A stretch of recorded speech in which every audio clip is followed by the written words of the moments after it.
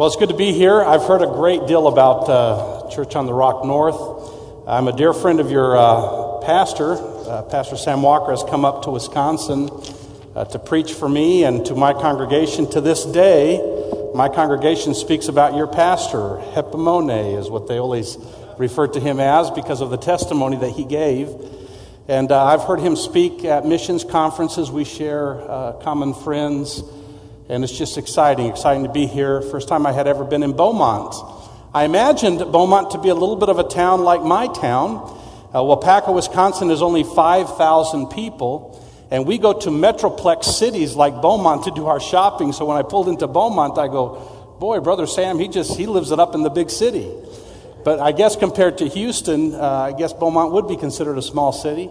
But it's a fine city. I was driving through and it was just a beautiful city. I commend you all. A great city. When I visit a church, I'm looking for the Spirit of God to be present. And my hope is anytime that I go to a church that I can experience the presence of God. And I usually judge a church by three things. If I've experienced Christ through the body, if I've experienced Christ in the worship, and if I've experienced Christ through the preaching of the Word. And so when I first arrived, there were greeters here. People just made us feel welcomed. And I could just tell by just the way you all mingled with each other that the Spirit of God was here. And I could experience Christ through the body, and I commend you for that. Great Spirit of God that's just moving through you all, the body ministry. And of course, the worship was fantastic. A good selection of songs, and it gave me the opportunity to express what I wanted to the Lord through the words and the tempo, and it was just a great time for me to experience the Lord.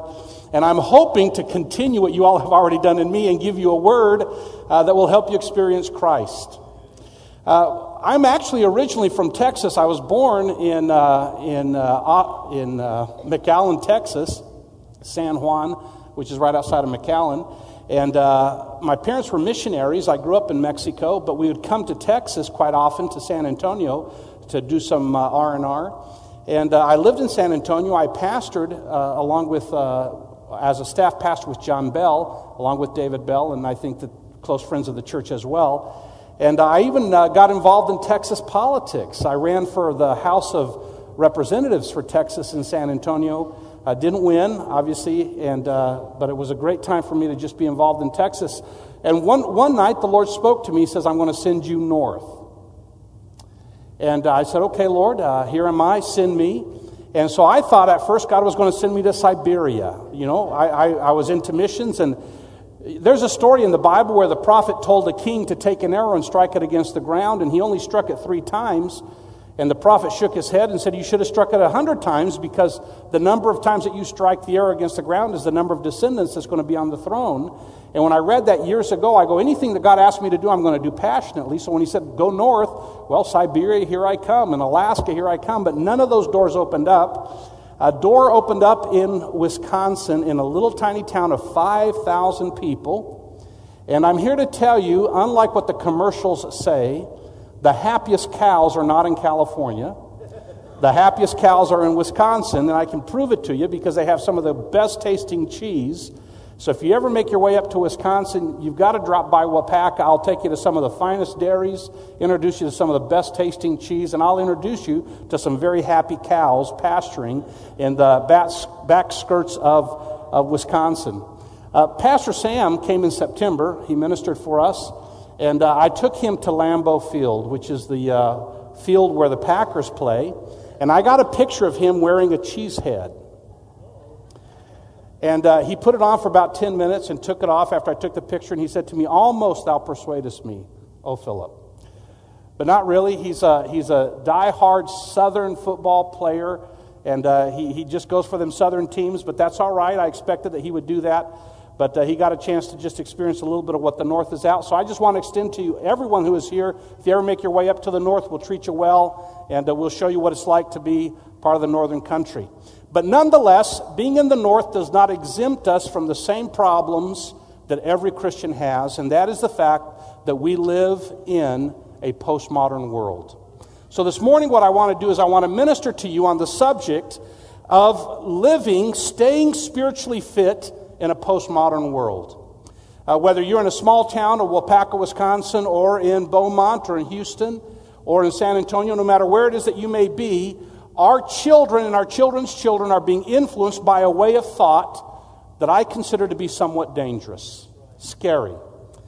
And so what I want to do today is I want to give you the keys to promulgating the truth of the gospel of Jesus Christ to your children and to your children's children until Christ comes again. Now, there is an absolute 100% proven method to overcome the attack of the enemy through the postmodern thinking, and it is the Holy Spirit. I want to challenge you with a big idea, a big thought today. How will the Holy Spirit operate in your life? I was sitting at International Bible College, that's where I graduated from, in San Antonio, Texas, and one of the professors there, by the name of Van Giel, he asked the class, he says, now I want you all to be honest, and back in the time when I was going to school, Benny Hinn, how many of y'all have heard of the evangelist Benny Hinn? He was quite famous, traveling around the world, and he said, now I want you all to be honest, how many of you all like Benny Hinn? Raise your hand. Now, in the school classroom that I was at that time, there was about 50 students, and I got to tell you, only about 2 students raised their hands saying they liked him. Now, he says, now I want you again, he said to the class, to raise your hand. How many of y'all do not care much for Benny Hinn? Raise your hand. And the vast majority of the students just said we didn't care so much about it. Now, I'm not today casting a verdict or a judgment on him. I'm just reflecting upon a personal testimony. And so half the class, or better than 2/3 of the class, raised their hand. And the professor made a profound statement. He says, well, I want you all to know that I like what he's doing more than what you're doing. Referring to the class. And then the professor profoundly said, how will the Holy Spirit be at work in your life? What is God going to do to impact nations, generations through your life? Now, I grew up in a church that was very, very conservative, but it was a spirit-filled church.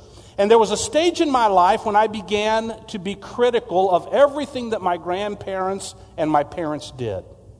A lot of theatrics took place in my time. I saw a lot of flesh mixed in with the spirit. And so I entered into a stage where I became critical. I had a critical thinking. That is, I engaged in the postmodern thinking until that moment that I was in that class and I had to answer the question for myself. How will the Spirit of God be at work in my life that I might demonstrate to my children and to my children's children that the God of Abraham, the God of Isaac, the God of Jacob is alive in my own life here today? We spend a great deal of time, I think, criticizing what previous generations may have done, criticize what we see either on television or in other things. But today, the big idea I want to challenge you with is, how will the Spirit of God be at work in your life? Let's talk about a couple of things. First of all, what is pre-modernism? Social organization in daily life is directed by God. God has provided scriptures as the guidebook of civil, ceremonial, and moral law. This is what being a pre-modern thinker was. People believed that all things were ordered by God. God had an intent and a plan for all of humanity, and humanity as a rule would line up themselves by asking, what does God want for my life? That was what pre-modernism was, and this was true from the creation of the world up until about the 19th century. But then the great thinkers, university thinkers, began to just, in the 19th century, penetrate the thinking of students by talking about modernism and the need to modernize our thinking. So modernism is defined this way: the idea that traditional forms of religious faith, social organization, daily life are outdated in the new economic, social, and political conditions of an emerging, fully industrialized world. What the modern thinkers were saying is that things around us are changing. The world is becoming industrialized. We're becoming a global world. Economies are kind of merging together. And that the old pre-modern thinking, is what they said, just simply doesn't apply anymore. So we need to modernize our thinking. Now, I'm going to tell you that God is not opposed to modern thinking. In fact, oftentimes it is God who gives us the tools to move in modern ways, as long as the Holy Spirit is allowed to move through us. Let's go on to what is postmodernism. Postmodernism is defined this way: the idea that all realities are only, in other words, there's nothing that is actually real, all realities are only social constructs and is therefore subject to change.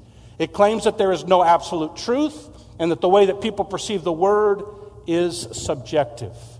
Now, the danger about this constant changing world, non-absolutes, nothing is absolutely true, is that it becomes very difficult to anchor on any one reality. And this is dangerous. So today I'm going to say to you, and I hope that you walk away with at least one solid thought, that the unchanging fact of life from creation until now is that the Holy Spirit desires to penetrate the heart of man and change it to God's pleasure. So in my town, I preach unequivocally the Spirit-led life. Now, it may express itself in a lot of different ways. Frankly, in our church, some of the expression of the Holy Spirit is different than what my parents saw and my grandparents saw. It is different. Because I've been on a quest to answer the question, how will the Holy Spirit be at work in my life that I might be able to demonstrate to my children and to my children's children the power of God, that they might experience the God of Abraham and of Isaac and of Jacob until generations to come.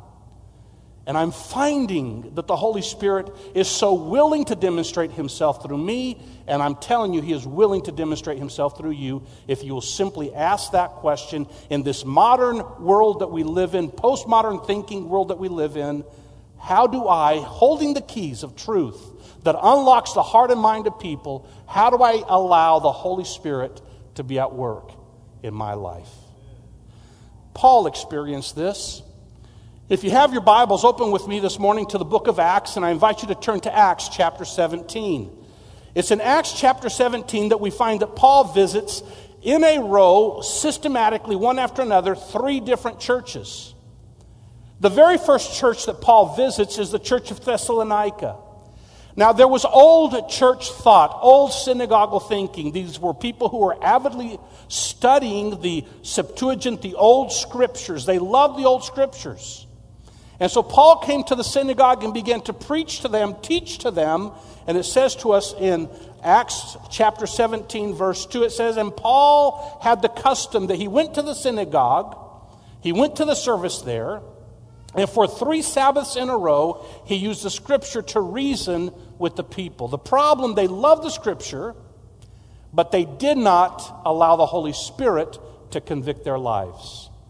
And the Bible says that the religious leaders of that day became jealous of Paul and began to persecute him. So Paul had no choice but to leave Thessalonica. I want you to hear me. More and more churches are open to the idea of Scripture teaching, but they immediately shut down to any conviction of the Holy Spirit. This is what the Thessalonica church was suffering of. I pray today that you will not become a Thessalonica Christian. I pray that you will open up the Word and be in love with the Word, even as so many others around the world are, but that you will allow the Word to instruct you on how to yield to the Holy Spirit so that you might be an influence to your children and to your grandchildren to the 3rd and 4th generation.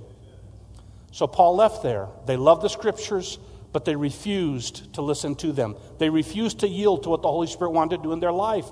So Paul leaves Thessalonica and he comes to Berea. And he finds a group of believers in Berea. And the interesting thing about the Bereans is that they both loved scriptures and they loved to live by them. I hope today that you will become a Berean Christian. That you will be a person who reads the scriptures, loves the scriptures, yields your life to the scriptures, and you will allow the Holy Spirit to be at work in your life. So Paul was there with them for a season and continued to expound upon the word with them. Look at what Acts chapter 17 verse 11 says. They searched the scriptures day after day to see if Paul and Silas were teaching the truth. As a result, many Jews believed, as did many of the prominent Greek women and men. Can I tell you something about the Holy Spirit? It is not a distinguisher of persons. It is not a respecter of persons. The Holy Spirit will move among the Greeks, it will move among the Jews, it will move among women, and it will move among men. So regardless of your gender here today, I want you to know that the Holy Spirit wants to express itself through you, to show the light of the world through you. And so Paul found that in Berea, and then Paul goes to yet another town. He goes to the town of Athens. And in Acts chapter 17, verse 18, and you see that he goes from one town to the next, all towns being slightly different. And I believe that this chapter 17 of Acts is a good reminder to us that we live in an era when all three of these churches are present. We're influenced by all three of these thoughts. But this last church that he visits, I believe, perhaps represents the greatest threat of our modern thinking, postmodern thinking. It was the Athens who ridiculed the Word of God. It tells us that in Acts chapter 17, verse 18, that he had showed up there and he became very troubled by what he saw. And in 18 it says he debated with some of the Epicureans. By the way, these were the philosophers, these were the great thinkers, the minds. I know that in this city there's a university, it's a higher learning city, a higher learning area. And so Paul debated with the Epicureans and the Stoic philosophers. When he told them about Jesus and his resurrection, they said, "What's this babbler trying to say with these strange ideas he picked up?" Others said he seemed to be preaching about some foreign god. But later on we find that what Paul did is he continued to expound the word, and yet some believed. I'm going to pop up about 7 different things, 8 different things here that Paul saw, and I hope that as I teach you this morning, your spirit will be turned, and then I'm going to begin to just talk about how to allow the Holy Spirit to be at work in your life. Let's look at these 7 things that Paul saw when he came to this church. Paul was deeply troubled by what he saw. I believe it was the Spirit of God inside of him that was stirring him to actually take action, to do something. I believe that the Holy Spirit knew exactly what this town needed. They needed the gospel of Jesus Christ. They needed the word preached to them. I think the Spirit of God knew that Athens was ready for such a person to speak the truth like Paul in Athens. So he was deeply troubled. It tells us that in verse 16. Then Paul took the message to a public forum. If you watch the news, you're going to find out that there's more and more pressure from federal government to force our thoughts into non-public forums. But the gospel of Jesus Christ has its place in public forums. So Paul took his message to a public forum. Paul debated with the philosophers. We find that in verse 18. Paul used philosophy only to obtain the philosopher's attention. We found that in verse 19 through 29, Paul was not stuck on philosophy. He was passionately pursuing a relationship with Christ through the Holy Spirit. The next one is Paul used the universal idea of creation as a unifying point. Isn't it interesting that today it seems like the thing that is under attack is this idea of creation, the power of God to make things happen. Paul used quotes from Greek philosophers. We find that in verse 28, but that did not become his primary focus because finally, once the common ground had been established, Paul transitioned to the Christian message that is found in Scripture. So the question is the Scripture today truly valid? Does the Bible today really speak the words of life? Can I find hope for the future in the Scriptures? I wish I could convince everyone that I talk to about the validity of the inspiration of God upon Scriptures. Every time that I read the Scriptures, there is something that happens inside of me where this inner man begins to be stirred, where I begin to feel something. I can read other books, it doesn't do that. But there's something about reading God's Word that just stirs something deep inside of me. Folks, I'm here to tell you, your children and your children's children, they need to see the Spirit of God at work in your life. I want to give you just 2 or 3 very quick testimonies about how the Spirit of God wants to work through your life. Our church, like yours, began to grow. We had a very, very small sanctuary. It could fit at its best 150 people, packed in like sardines. And so we were about at that level, and God had given us a vision to continue to grow. And this was about 7 years ago, and as you know, 7 years ago, the economy, it just tanked. It may have been a little bit longer than that, and just everything was upside down. Now, the old rules of financing was that if you had 10 or 20%, you could go to the bank and pretty much borrow to build. So we had saved up a little bit of money, and we needed to go to the bank. And again, the banks weren't loaning money. The economy had tanked. Things were just upside down on everybody, everything. We went to 3 different banks and applied for loans for us to build a new sanctuary on the property where we were currently at. Now, I want you to know that my testimony this morning is not about money. My testimony this morning is about God and the work of God in your life. Now, He's at work this way in my life. He may be at work differently in your life. So the question again is, how will the Holy Spirit be at work in your life?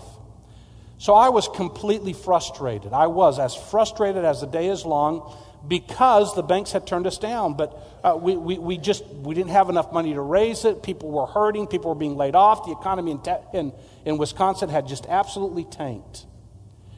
So I began to scheme. I want you to hear this. I began to scheme in my mind how I was going to raise the money to build our new sanctuary.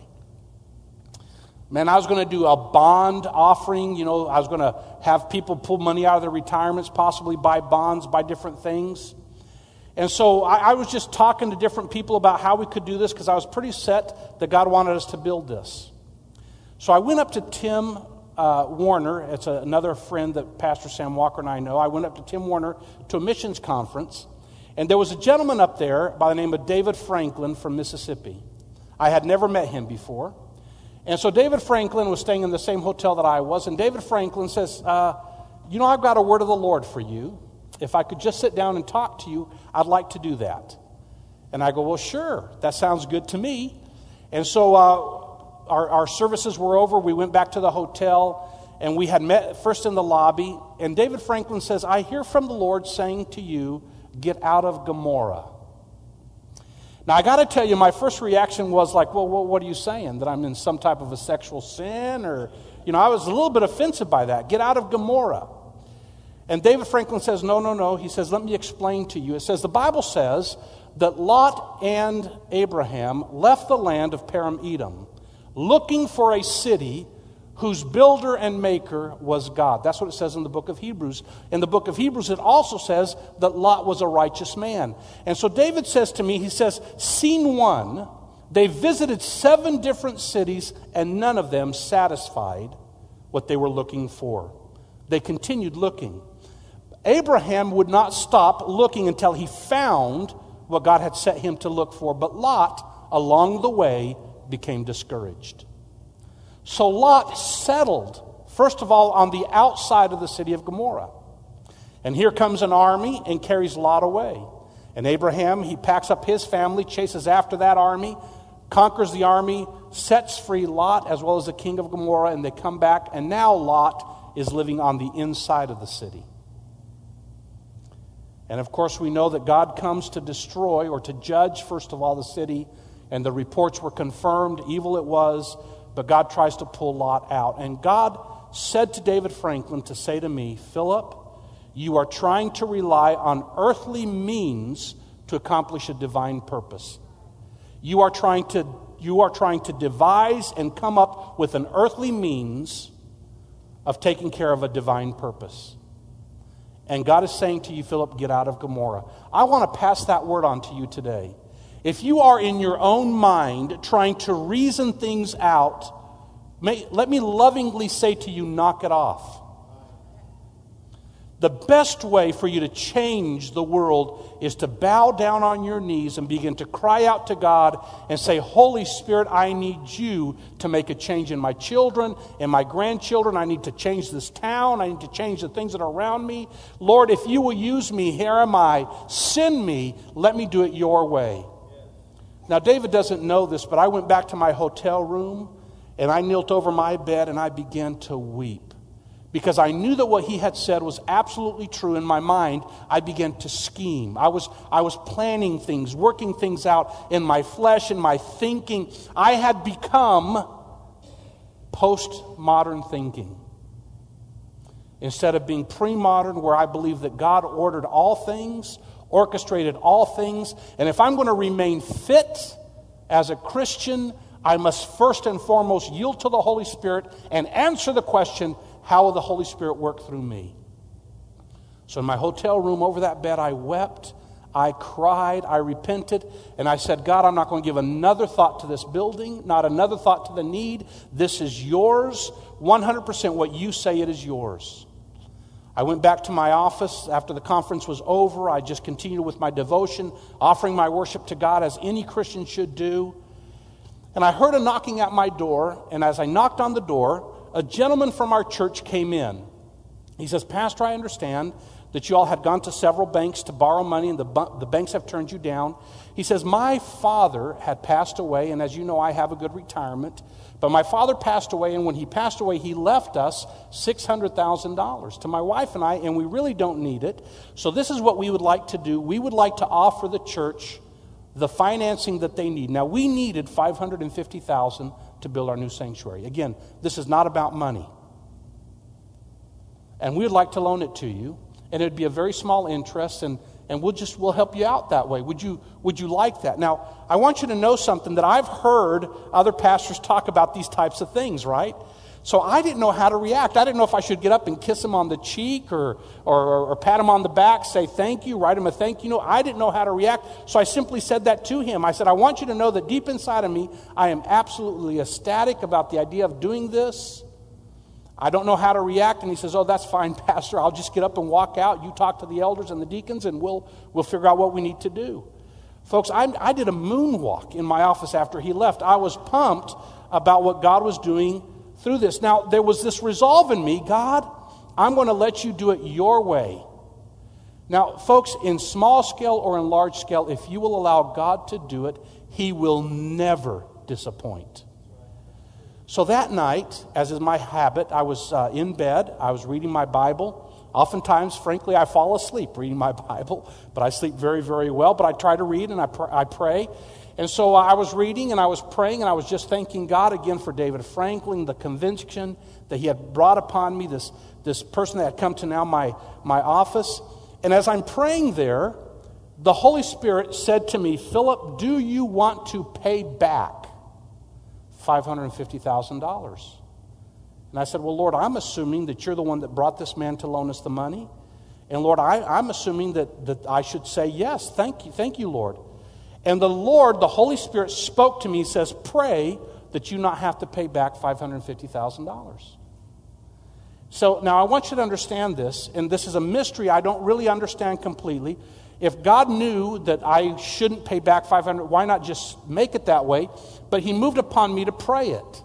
So with a voice loud enough for God to hear, which he could hear my thoughts too, but I spoke it out. Lord, I pray that our church not have to pay $550,000. Now, I want you to know that was not birthed in me. I was content to have gotten the loan and paid back $550,000. I was not scheming anymore to try to get more money. That wasn't the deal. The Holy Spirit said to me, do you want to pay back? Pray that you not have to pay back $550,000. I said, Lord, I pray that the church not have to pay back $550,000. The next day, the same gentleman, 10 o'clock in the morning, came knocking at my office door. I welcomed him in. He sat down. He says, Pastor, last night I could not sleep at all. So this morning I talked to my wife, and my wife and I said, we really don't need this money, and that's going to be a heavy debt upon our church. And you know what? Why don't we offer them $100,000 as a gift to get things going, and then we'll loan them $450,000. So, Pastor, I'm here to offer you $100,000, and then we'll loan you $450,000 so you can get the church up and going and running. I said to him the same thing. I don't know if I should get up and kiss you, or I don't know what to hug. I don't know how to respond to this because it's just such a shock to me. I'm a stoic kind of a guy anyway. And so I said, listen, I just want to thank you for being obedient to the Lord. So he says, well, that's fine, Pastor. I'm just going to get up and walk out. And so he got up, walked out, and again, I just did this moonwalk. But it was almost like a tear in my eye because I was like, Lord, how could I have missed it for so long where I schemed and planned And thank you, Lord, for the rebuke of David Franklin, that now, Lord, I've heard your word and I've yielded to you on this. And man, I picked up the phone, I called the elders. You're not going to believe what happened. And I began to tell them what God was doing. Now the elders are all excited. That night, I want you to hear me, that same night, I'm in bed again. I'm doing my devotions and I'm praying. And I again hear the Holy Spirit say, Philip, do you want the church to pay back $450,000? I said, Lord, I don't know what to ask anymore. I simply don't know how I'm supposed to feel. I said, Lord, all I know is that I am a vessel that's going to be used by you from now on. And I heard the Holy Spirit say to me, Philip, pray that you not have to pay back $450,000. I am telling you the absolute truth, gentlemen. Ladies, I'm telling you the absolute truth. So I prayed with a voice loud enough, obviously for me to hear, for God to hear, although he could hear my heart and my thoughts. I said, Lord, I pray that the church not have to pay back $450,000. The next day, 10 o'clock in the morning, that same gentleman came knocking at the door. He says, Pastor, I have no idea what's going on. He says, all I know is that once again, this is the second night in a row I cannot sleep. He says, I don't know what God wants to do. I said, I told God it's all his. It was my dad's. My dad passed away. We don't really need the money right now. And so I don't know exactly what God wants us to do. My wife and I, because we just couldn't sleep, we just know it's God, we want to offer an additional $120,000. So we're going to give the church $220,000. Why he said 120, I don't know. But he says we're going to give an additional $120,000. That's $220,000. That means that you'd pay back to, whatever we would loan you, the difference of $550 minus, which would be about $230. And I said to him, my goodness, you have no idea what's going on. And I began to tell him, man, last night I was praying and the God said this to me. And now you need to know that in my heart and my mind, there was something that happened. And what happened was this: I was hearing from God and I had always had doubts. I would hear things and I would step out in faith and I wouldn't immediately see a response. And I kind of knew, well, was that me? Was that my thinking, my head? But now there is no doubt I am hearing from God. This is unequivocally God, and he's hearing from God. This is unequivocally God, and I begin to realize God wants to move in my life. So that night, I'm in bed doing my devotions again, third night in the row, and the Holy Spirit, after I'm praying, I'm thanking God for everything, and the Holy Spirit says to me, Philip, are you satisfied? I said, Lord, I have no idea how I'm supposed to feel. All I know is that this church belongs to you. And let me tell you what the Holy Spirit says. So do you agree that this church belongs to me? I said, Lord, I agree. This church belongs to you. Okay, if it belongs to me, then I get to build it my way. I heard him say that. Now, it was a thought. You understand? It was a thought that came into my mind.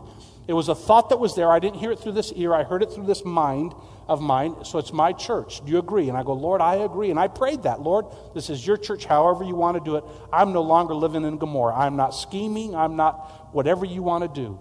I want you to hear me. Third morning in a row, 10 o'clock in the morning, the same gentleman comes back and knocks on my door. And he says, Pastor, I am so fed up. I am so tired. I haven't been able to sleep for 3 nights in a row. I'm telling you the absolute truth. Brothers, listen, I'm telling you the truth when I'm telling you here today.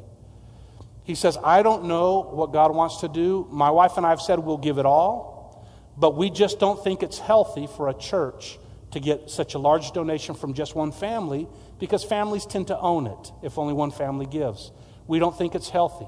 But Pastor, let me tell you this. If you'll let me talk to the deacons and the elders, I will make sure that the building gets built. It will be done by code, by law. We'll do it all right, and I'll make sure that the financing, if you'll just allow me to talk to the elders and the deacons, I'll make sure it gets done. And the Holy Spirit right there and then said to me, Philip, this is my way of building it. I had to right there and then let it go. Now, you need to know this about me. I'm a control freak. I had to have my finger on everything. And the one thing that God wanted to do is to get my hands off of it. Now, that's just me. Sometimes God wants other pastors to maintain absolute management over things. For me, God was dealing with me on that. And so I said, okay, Lord, I backed away. This gentleman, he talked with the deacons. I was present, of course, at all the meetings, all the elders' meetings. I told the elders, I told the deacons what was happening, the trustees, I should say, what was happening. They listened. The whole financing thing, just as he said it, it carried out 2 times. During the course of our building program, I didn't like the way the lightings were, so I said to the electrician, I think we ought to do the switches this way, that way, and it was a $10,000 markup on the price. The builder came in, he says, Pastor, either you build this or I build this. And I realized the mistake that I had done because God had told me to just leave this thing alone. Another time I didn't like certain things, I did the change again, and again it cost another $20,000 more on overruns is what it cost. And I had to repent. Now I want you to I want you to see what I'm getting at. Now in my particular world, this is what God used just to bring solidity to my life about my relationship with Him. I want to quickly tell you another story, and I'm going to come to an end on my message here. My son-in-law, his name is Casey. He's a youth pastor up there in Rice Lake. And somebody came in and started teaching them about treasure hunting. Maybe you've heard about this, but it's an idea where a group of people will pray, and they pray for a little while, and the Holy Spirit will give this group of people key words like red, and so they write that down in the first name, Susan, and they write that down, and river, and they write that down, and so they have about 7 different clues, just words that the Lord gives to this group, and then as a group they go out, and they come to a river. And so my son-in-law, and I'm off on a little bit of the details, but the main point is the same. So this group of young people, they go out to Rice Lake, Wisconsin. Now Rice Lake, Wisconsin is about 7,000 people. And the Holy Spirit spoke to this group, and they left the church building where they were being instructed in this, and they happened to go to a park, because that was one of the words on their list, park. They came to a park that was right next to the river, and sitting on the river banks on this park bench were 2 ladies with some children. And so they walked up to this lady, and they said, I just want to know by chance, is your name Susan? And one of the words was cancer. And so they walked up to this lady and they explained, now look, we were at our church, we were praying, and these words were given. And so river, park, bench, Susan, cancer. And all of a sudden, when they said this to her, she just began to weep because she had just been diagnosed the day before with breast cancer. And so they said, this group says, we believe that God has made you the treasure that we're supposed to pray for. And they began to pray for her right there and then. Now, this happened about a year ago, and all in Rice Lake, people are referring to that church as a church that goes out on treasure hunts. Now, here's the point. In my generation, I would have never thought that the Holy Spirit would move through me in treasure hunts. And quite frankly, I'm not opposed to it. It just doesn't seem to be my thing. But for my son-in-law, he is so jazzed about the Spirit of God, he can't seem to stop talking about treasure hunts. And so he prays in the morning, God gives him words, and he goes out and does treasure hunts, and his town is being transformed. So here's my point. How is the Holy Spirit going to move through your life to touch your children and your grandchildren's and for the generations to come? We can look at, again, the Benny Hinn's, we can look at Dad, we can look at Mom, we can look at how the church did it before. And we may sit back and judge and say there was a lot of flesh there and kind of not really like doing it the way that they're doing it. That's okay. But the real question is, how's the Holy Spirit going to move in your life now? How are you going to demonstrate that which Christ came to do? Jesus says, well, John the Baptist said, I come to baptize in water, but he who comes after me is going to baptize in the Holy Spirit. Now, I believe that the moment that we accept Jesus Christ into our life, there's a portion of the Spirit that comes into us. And we have an obligation as believers to make room for that Holy Spirit to grow and to strengthen. And my message today is, how will we stay spiritually fit in a post-modern world? And the answer is very simply this.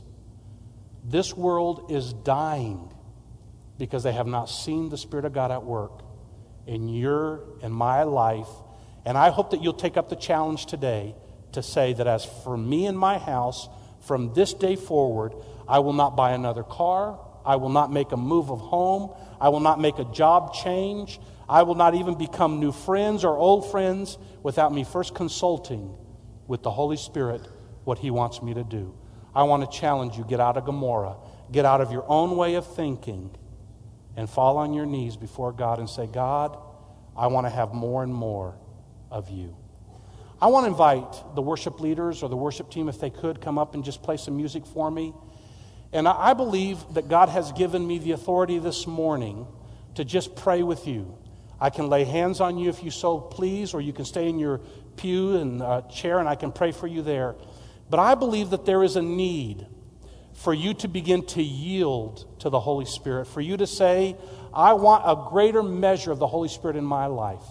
I want Him to guide me in every decision that I make, whether I stay in the job that I'm at or go to a different job, whether I seek out a certain medical procedure or I don't, whether I wait for miraculous healing, whether it be through the doctors or through the anointing of the Holy Spirit. Either way, no more moves without first consulting the Holy Spirit. I invite you, if you'll just stand right now as the music plays. And I invite you, where you're at, first of all, to bow your heads. And I invite you to close your eyes. Now, I know that some of you have felt this nudge as I begin to speak. You don't want to be like the Athenian church. You want to be like the Berean church. You don't want to be bombarded with so many philosophies and thoughts and logics and reasonings that you've forgotten that there is one who knows it all, who has the Alpha and the Omega, the beginning and the end of every need that we have. Some of you have been challenged today. And I'm inviting you today to do what the Holy Spirit wants to do in your life, and that is for you to yield. Jesus could do not many miracles in his own hometown because they didn't believe. I'm not asking you to do anything more today than to simply say, Lord, I ask that you would help me to know how you want to express yourself through me, that my children and my children's children and the generation that is yet to come might experience the fullness of the God of Abraham and of Isaac and of Jacob, Christ himself through me. Lord Jesus, I'm praying today for this audience.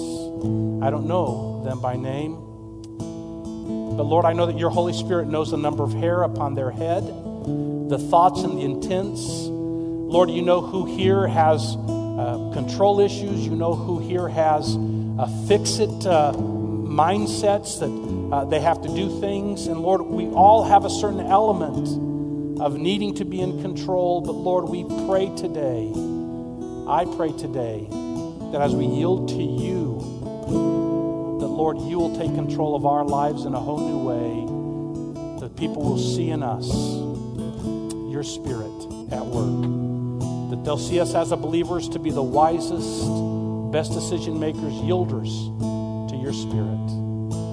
I invite, if you'd like a special measure, a greater measure of the Holy Spirit, I invite you to just make your way up here to the front. We're not going to be here real long. I may just put my hands upon your head and just anoint you and believe God for a greater measure. But if you'll make your way up here to the front, I guarantee you, you'll receive more than what you had before. And the Holy Spirit will move in your life. And your children will see it, and your children's children will see it. And this is the ambition that the Holy Spirit has for you, that He might be able to move in a greater way. Lord, I just pray today, anointing, Lord. Fill us in greater measure, that the light that shines in us will shine all the more for the generations to come. Jesus, we live in this postmodern world. The world seems to be unfit, out of order. But Lord, we, the children of God, the Holy Spirit that dwells within us, Lord, gives us greater measure. Fill my sisters and my brothers with greater measure. Yes, Lord. Greater vision, greater tenacity, greater insight, greater bravery. Yes, Lord Jesus. Lord, help us to see the difference, Alpha and Omega, the beginning from the end. Lord, reveal to us what it needs to be.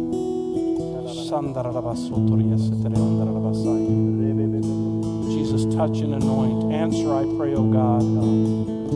Father, I pray, surround this gentleman with wise counselors, full of the Holy Spirit, that guide and lead and minister, we pray, in greater measure, that the impact that they have, Lord, the impact that they have will be greater than ever before. Jesus, I pray in the night, speak to them. In the daytime, speak to them. Father, when they're about to make decisions, remind them, oh God, that you have a perfect plan, a better option. Minister, I pray. Fill, Lord, I pray. Hallelujah, Jesus. Thank you, Lord. Thank you, Lord. Strengthen the hands, I pray. Anoint, I pray, oh God, and let the spirit of gladness overflow every believer in this place. Anointing, I pray, oh God, family unity be strengthened. Oh God, do your perfect work. Open up greater doors of opportunity for every person that is here today. We pray, God, open doors that man cannot open, shut doors that man cannot shut. We pray, Lord, that we would become men and women led by your Spirit. Oh God, have your way, oh God. We thank you, Lord. We thank you for what you're doing. Greater measure, Lord, of your anointing. Jesus, we rely on you, we rely on you, we rely on you, oh God. None greater than you, oh God. Thank you, Jesus. Thank you, Lord. Thank you, Lord. I do pray, Lord, just pour out a greater blessing and greater measure, Jesus.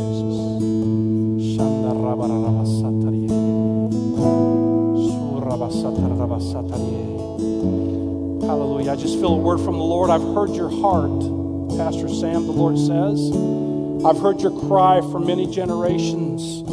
You've cried out for your children and for your children's children. And you've seen generations beyond, not only here, but in other countries. And the Lord said that there's not a single seed that has been sown by this church, elders of this church, leaders of this church, members of this church, that will not produce in the years to come 100-fold in its harvest.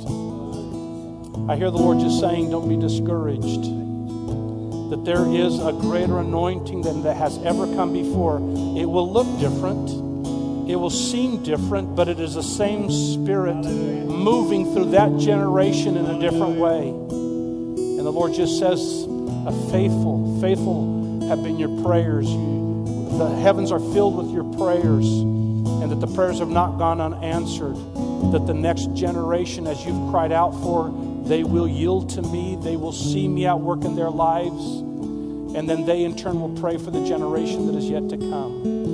So just a word of encouragement from the Lord. Not a single prayer has gone unanswered, says the Lord.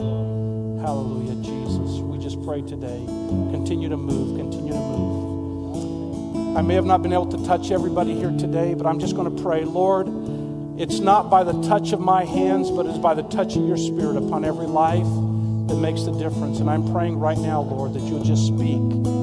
Speak to us, Lord. I pray that you'd give us the end from the beginning, because you are the end from the beginning. We pray, oh Lord, that you'd give us the power to speak when necessary, to be silent when necessary. That, Lord, as we talk to people, it'll be like the Road to Emmaus experience, that the men will feel something inside of them burning as we speak words of life to them. Lord, we believe that the Bible is relevant, that through it the Spirit is manifested in our lives, and we commit today to just get out of Gomorrah and believe God for greater things. This is our prayer, that your Holy Spirit will move in Jesus' name. Amen and amen. Hallelujah. Thank you, Lord. Will you just give the Lord a hand clap for his great mercies? They are new every morning. New every morning. Okay.